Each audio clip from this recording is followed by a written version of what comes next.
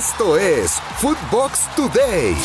Cruz Azul contra Tigres, el platillo principal de la jornada 13 del fin de semana. La Liga MX regresó a la actividad este jueves con el partido entre Querétaro y Xolos, duelo que culminó 1-1 con goles de Mauro Manotas al 43 y de Kevin Ramírez a los 74, en lo que significó el debut como estratega en México de Sebastián Méndez con Tijuana. Este día viernes, la actividad continúa con Necaxa recibiendo al cuadro de Puebla y Mazatlán recibiendo al Atlas. Para el sábado, Rayados le hará los honores a León, Atlético de San Luis al América, Pachuca, Santos y Cruz Azul recibe en el Azteca Tigres, en el partido de la jornada. Para el domingo, Pumas se enfrentará a Juárez y las Chivas al Toluca.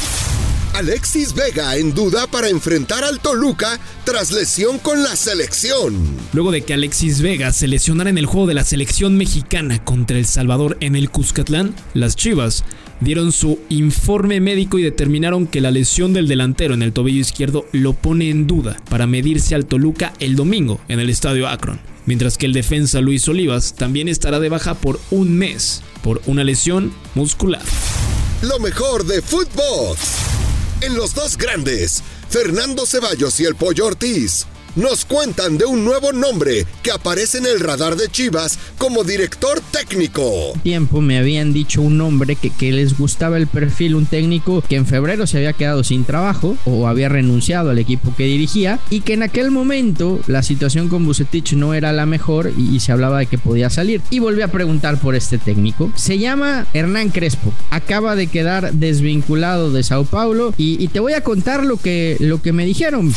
En Footbox México, André Marín y el ruso Brailovsky analizan lo que se viene este fin de semana con la jornada 13 de la Liga MX. Vamos a ver una jornada de baja calidad afectada por todo lo que nos trajo la fecha FIFA, ¿o confías en que los equipos nos van a mostrar una buena cara? Por supuesto que muchos de los equipos van a tener bajas de los jugadores seleccionados, por ejemplo los que vienen de Sudamérica, recién acaban de terminar de jugar esta fecha triple el día de ayer y muchos de ellos no van a poder jugar y algunos otros posiblemente estén en la banca y terminen entrando, pero esto quiere decir que los equipos, la mayoría o algunos de ellos no van a jugar con sus equipos completamente titulares. Brasil no le tuvo piedad a Uruguay en la eliminatoria. La selección del Scratch Duoro no tuvo piedad y aplastó a Uruguay. Lo golearon 4-1 con anotaciones de Neymar, Barbosa y un doblete de Rafinha. Así, la verde amarela se mantiene líder de la eliminatoria sudamericana con 31 unidades y se convirtió en el cuarto clasificado a la Copa del Mundo.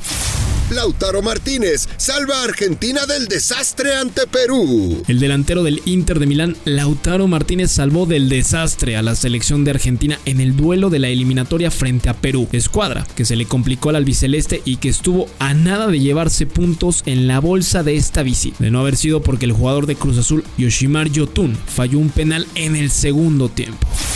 En Footbox Sudamérica, Juanjo Buscalia amplía todos los detalles de la eliminatoria de Conmebol. Uruguay en una de sus horas más difíciles de los últimos años. Muchos dicen que es de las más difíciles de la historia. Goleado por Brasil 4-1, un baile, una paliza le dio Brasil futbolística a Uruguay. Un equipo que se lo ve pulular por el terreno de juego, sin alma, como fue también aquel Uruguay goleado 4 días atrás en el Monumental contra Buenos Aires. 2 partidos muy similares con una enorme superioridad de los eternos rivales, de los históricos clásicos a los que Uruguay antes se enfrentaba, superaba de una manera que era evidente, ¿no?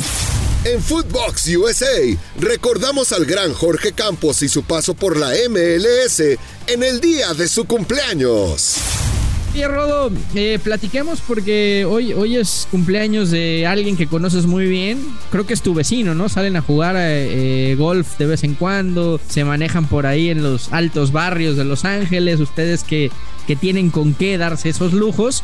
Hoy es cumpleaños de Jorge Campos, un tipo que hay que ponerlo como lo que es, una figura y uno de los fundadores del MLS, ¿no? No, es un crack Jorge Campos. La verdad no me acepta en su equipo de golf, dice que soy muy malo.